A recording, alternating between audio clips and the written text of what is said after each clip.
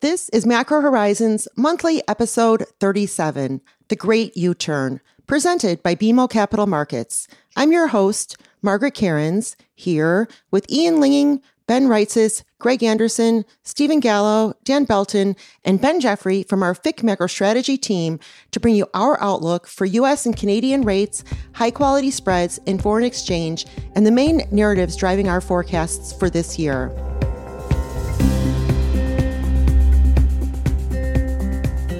Each month, members from BMO's FIC Macro Strategy team join me for a roundtable focusing on relevant and timely topics that impact our markets. Please feel free to reach out on Bloomberg or email me at margaret.kerins@bmo.com with questions, comments, or topics you would like to hear more about on future episodes. We value your input and appreciate your ideas and suggestions. Thanks for joining us.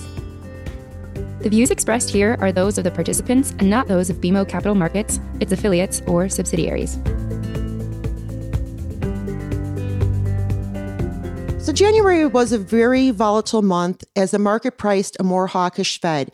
2-year yields are now about 45 basis points higher, while 10-year yields are up 25 basis points. The market is pricing in 5 rate hikes by the end of the year, with a chance of a 50 basis point move at liftoff in March.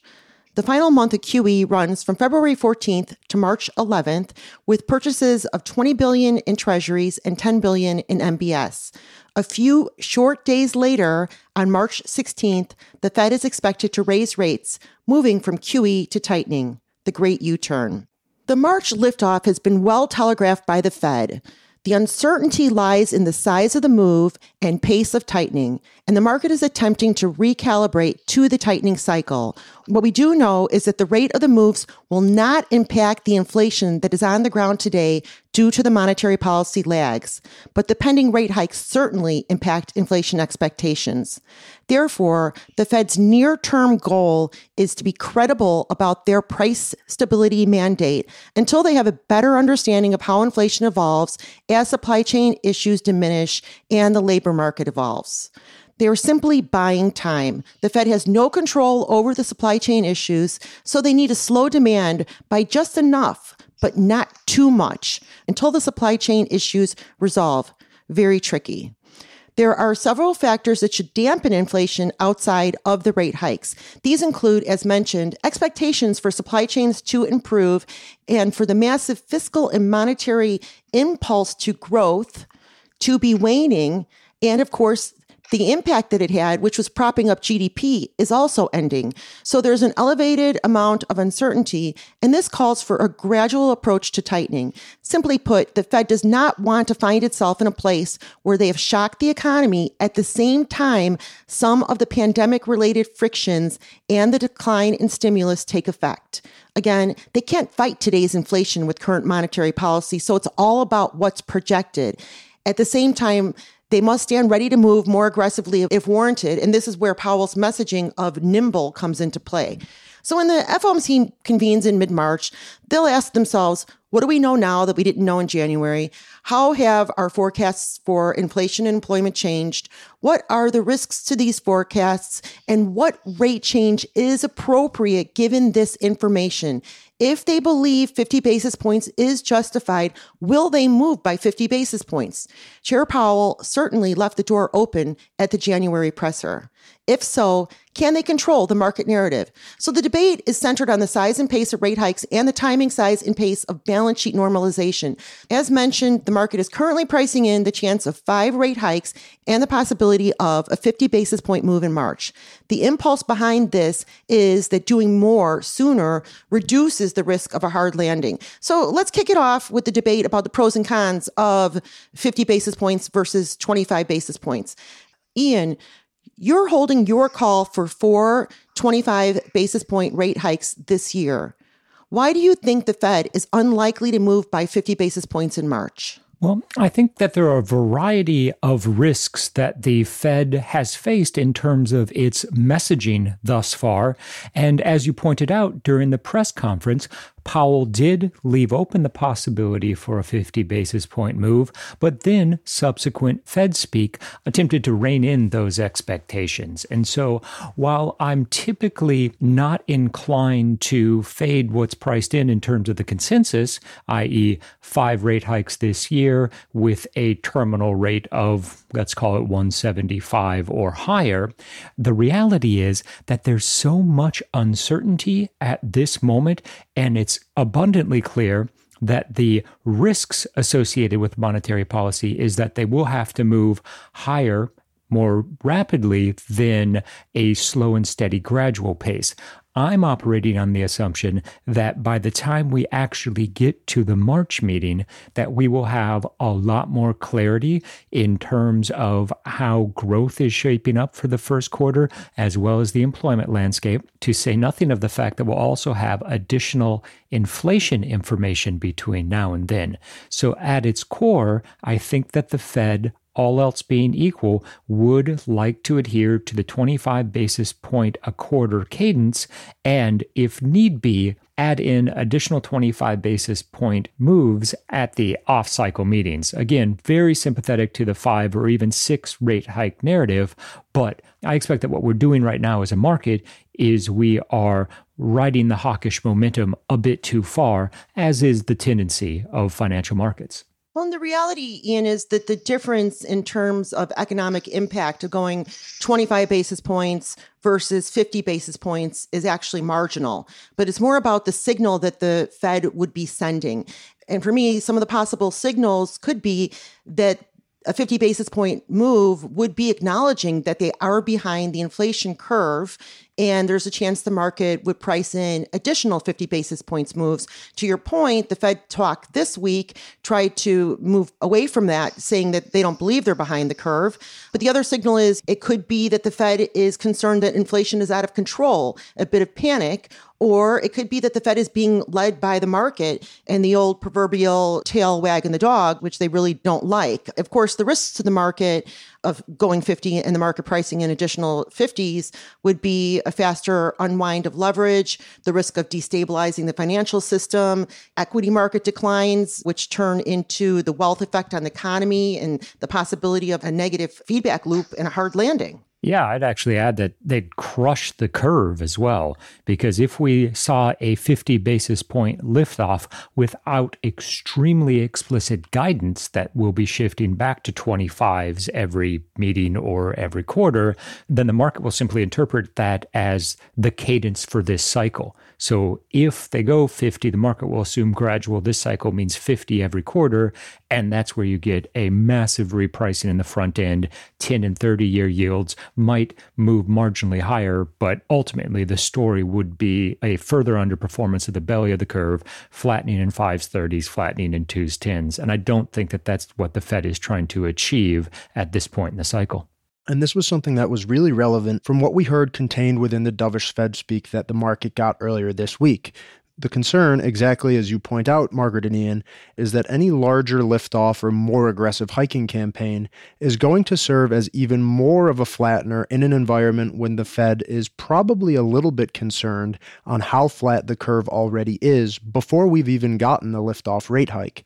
We heard from George and Bostic that maybe leaning a bit more heavily on running down the balance sheet as opposed to larger or more frequent rate hikes could serve the purpose of removing accommodation, offsetting some of this inflationary pressure, without adding fuel to the flattening fire and pushing 2s, 10s, and 5s, 30s even lower than the flats we've seen set early in this year.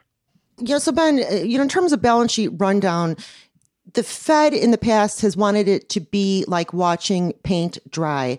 Powell recently said at the press conference that they would like it to be in the background. And that, to me, is very inconsistent with using the balance sheet normalization process as a real tool of monetary policy. I think it's a very risky proposition because they don't really know how it transmits through to the economy.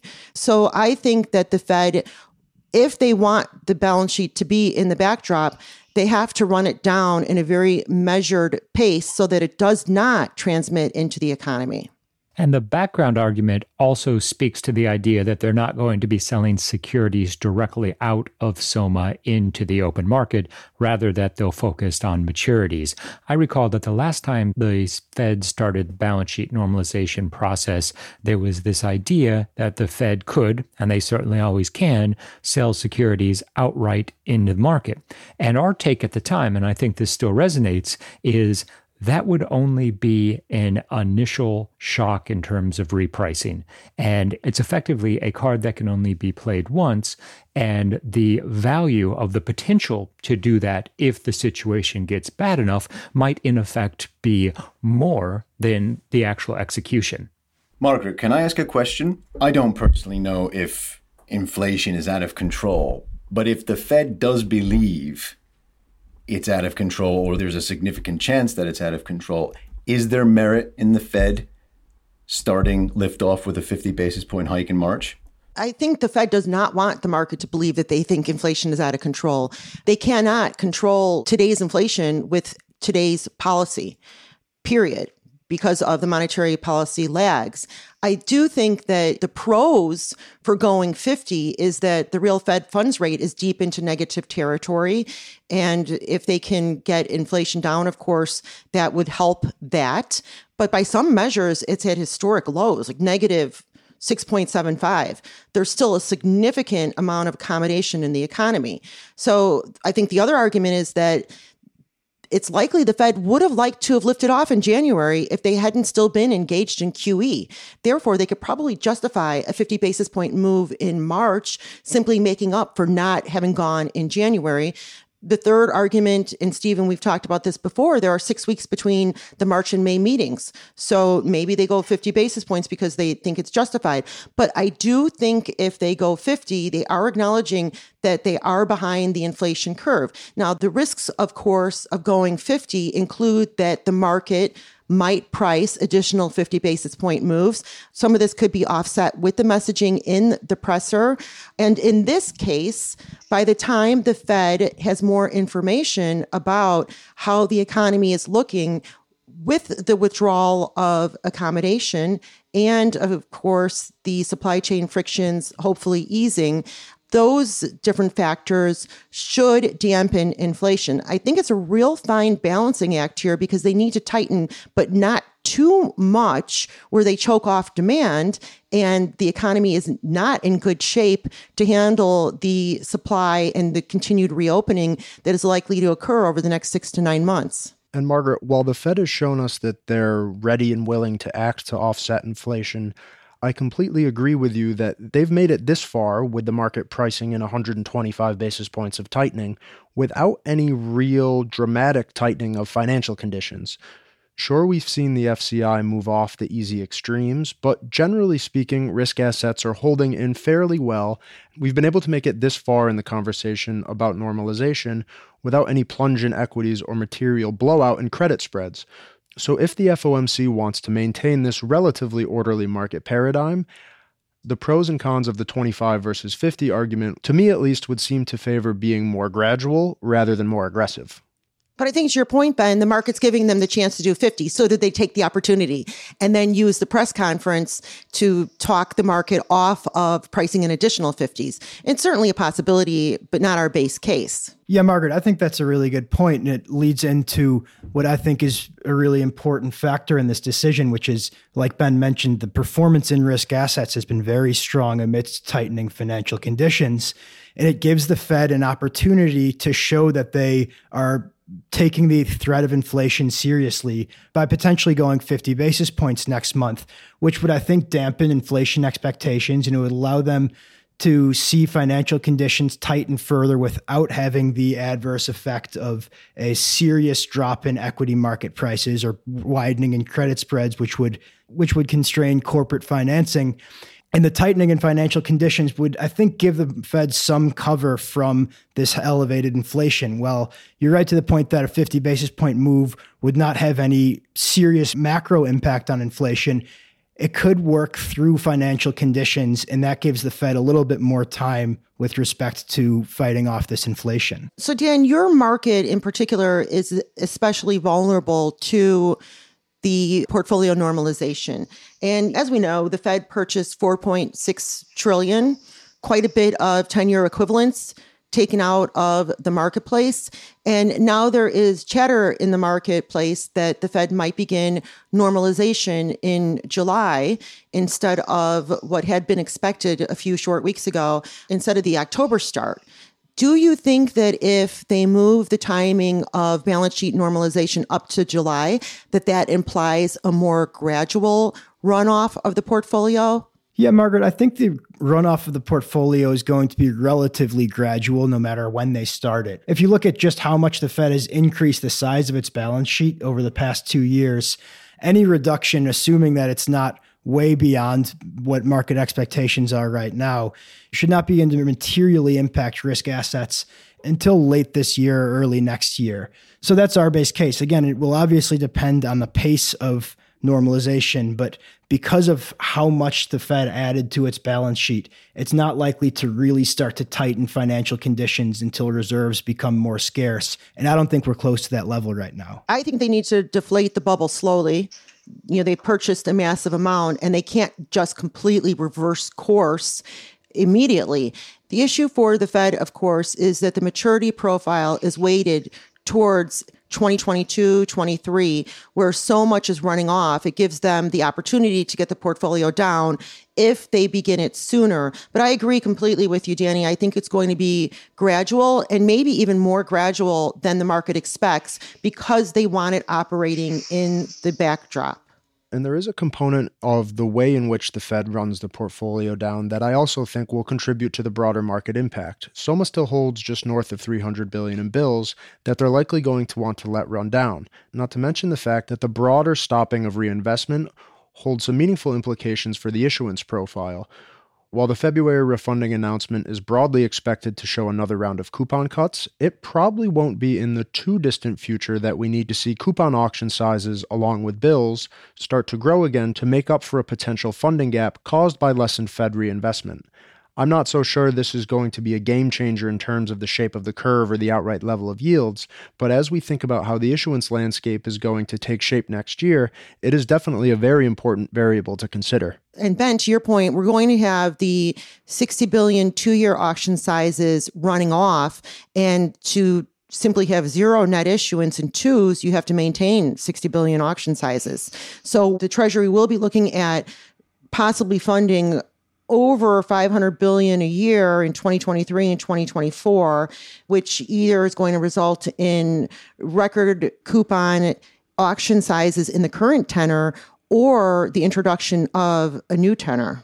But given that we're all on the same page in that, at least initially, the Fed is going to want to be gradual in stopping their reinvestment, the early days of any funding shortfall will probably be pretty easily absorbed by the bill market, which still has room to grow as a share of relative debt outstanding and still be in the preferred range for the Treasury Department's perspective. Given that Yellen will want to be regular and predictable in the issuance schedule, I think it's safe to assume that once there's greater clarity from the Fed on exactly how it is they're thinking about winding down reinvestment, Treasury is going to want to be very early in their messaging and very transparent in how they're thinking about making up for that difference beyond just increasing bill auction sizes well in advance of the actual execution of those increasing auction sizes. I agree, Ben. I think there is plenty of room in bills, and they can also stop cutting coupons in May, which would allow them to pre-fund some of it, but certainly something to watch. Let's switch gears a little bit and talk about the FX market. Stephen and Greg, as you know, the market's now pricing in 5 rate hikes this year and the possibility of 50 in March. How are the currency markets reacting to this? So at the beginning of the year, as markets moved to price in pretty much what the Fed communicated last week, the dollar surprisingly did not react by moving higher with 2-year yields, for example. In the wake of the FOMC, we've seen sort of a resumption of normal correlations and the dollar rallying alongside short tenor yields. But the response I would still characterize overall as small. Would it stay small if the Fed moved in increments of 50? Or if it didn't characterize balance sheet reduction as paint drying, the way you phrased it before? I think if the Fed were to be ungradual in either one of those ways, that's probably where you would see a somewhat chaotic move higher in the dollar and a lot more action in foreign exchange markets. And I point out it put pressure on other central banks that seem to be wanting to mirror what the Fed does. And I'll point to specifically Bank of Canada, RBA, RBNZ, Bank of England, sort of moving as a group and feeling their way through this tightening process. And the Fed being more aggressive in that way, it puts a lot of pressure on this group. Yeah, you know what, Greg, if I could just chime in there, I think you made a lot of important points, particularly about other central banks trying to mirror the Fed. We have to wait and see the data over the next few weeks. And if the Fed does end up delivering a 50 basis point hike in March, it's going to be all about how the Fed telegraphs it. But if the Fed really believes that it has a serious inflation problem on its hands, it's going to make coordination, for want of a better word, between the Fed and other central banks more difficult. So I could see a case where if the Fed is very aggressive, that could force the ECB into action earlier. For example, if the dollar rallies significantly, as you were pointing out, Greg, I could see a case where that would force the ECB to normalize quicker. Greg, you mentioned the Bank of Canada being impacted by the Fed, and that is very much the case. And we've already seen that to some extent. Last week, the Bank of Canada stayed on hold despite market being fully priced. But the chatter about a 50 basis point rate hike from the Fed has created similar chatter in Canada as well. And as much as Governor Macklem has, pretty much laid out the fact that they're going to be raising rates in probably a number of meetings consecutively, that really hasn't done that much to erase any of that 50 basis point talk. So if that heats up, if 50 basis point talk heats up further for the Fed, you can believe the same is going to happen in Canada as well. Another key factor for Canada and really, frankly, the world is oil prices. We've had a nice move up here, and potential conflict between Russia and the Ukraine is providing some support, but supply and demand fundamentals are pretty solid as well. And I think the key point, and this goes back to the inflation picture generally, is central banks can't control energy prices. They can't control oil prices. And if we get another big surge in energy prices, that's going to really defeat the narrative that inflation is going to pull back significantly in the second half of the year. So the outlook for energy really has a big role to play through the course of 2022. Greg, maybe you can expand on that a little bit. You know, Ben, the oil rally that we've seen this year is really quite remarkable. Here we have the Omicron wave restricting travel. We have the U.S. selling oil out of its strategic reserve and OPEC increasing output. But despite those things, oil has rallied to prices we haven't seen since 2014. So I have to ask the question, what if the pandemic fades over the next 6 months as we approach peak travel season? Might oil break $100 a barrel, which could cause a repricing of other things, like top-of-the-list airfare in addition to gasoline? We know from a couple of episodes earlier this century that the Fed's mantra is normally to look through inflation caused by oil. But that wasn't at moments where the U.S. CPI was on a 7 handle, like our most recent December CPI print. So I just pose the question, if an oil surge leads to rising inflation expectations, and that leads to a general repricing of many goods and services, can the Fed stay gradual? Or might it feel backed into trying to stop the spiral, even if it can't directly control the price of oil? I don't know the answer to that question, but it's definitely a factor to keep a close eye on. Certainly, Greg, it's a fluid and dynamic backdrop that's likely going to result in the continuation of choppy markets. We do have a variety of outcomes that are possible. As you mentioned, we think it warrants caution on the part of the Fed, especially at the onset, but certainly it's going to be an interesting few months as we watch the data unfold. Okay, so that's a wrap. Thank you to all of our BMO experts, and thank you for listening. This concludes Macro Horizons monthly episode 37, The Great U-Turn. As always, please reach out to us with feedback and any ideas on topics you'd like us to tackle.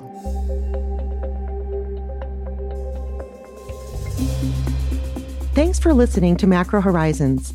Please visit us at bmocm.com/Macro Horizons. We'd like to hear what you thought of today's episode. You can send us an email at margaret.cairns@bmo.com. You can listen to the show and subscribe on Apple Podcasts or your favorite podcast provider. And we'd appreciate it if you could take a moment to leave us a rating and a review. This show and resources are supported by our team here at BMO, including the FIC Macro Strategy Group and BMO's marketing team. This show is produced and edited by Puddle Creative.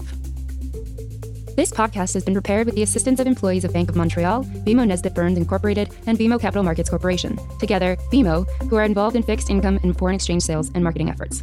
Accordingly, it should be considered to be a product of the fixed income and foreign exchange businesses generally, and not a research report that reflects the views of disinterested research analysts. Notwithstanding the foregoing, this podcast should not be construed as an offer or the solicitation of an offer to sell or to buy or subscribe for any particular product or services, including, without limitation, any commodities, securities, or other financial instruments. We are not soliciting any specific action based on this podcast. It is for the general information of our clients. It does not constitute a recommendation or a suggestion that any investment or strategy referenced herein may be suitable for you.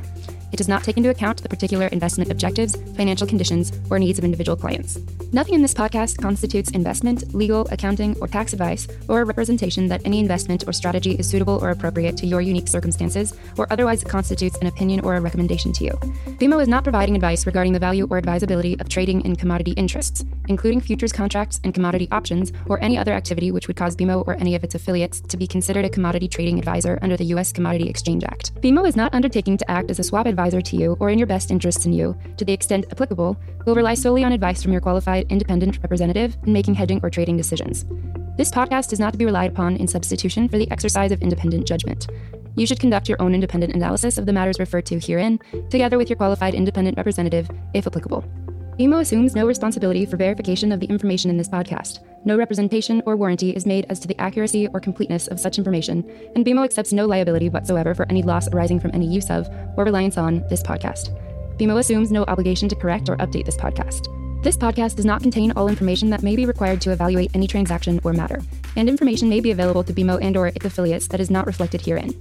BMO and its affiliates may have positions, long or short, and affect transactions or make markets in securities mentioned herein, or provide advice or loans to, or participate in the underwriting or restructuring of the obligations of issuers and companies mentioned herein. Moreover, BMO's trading desks may have acted on the basis of the information in this podcast. For further information, please go to bmocm.com/macrohorizons/legal.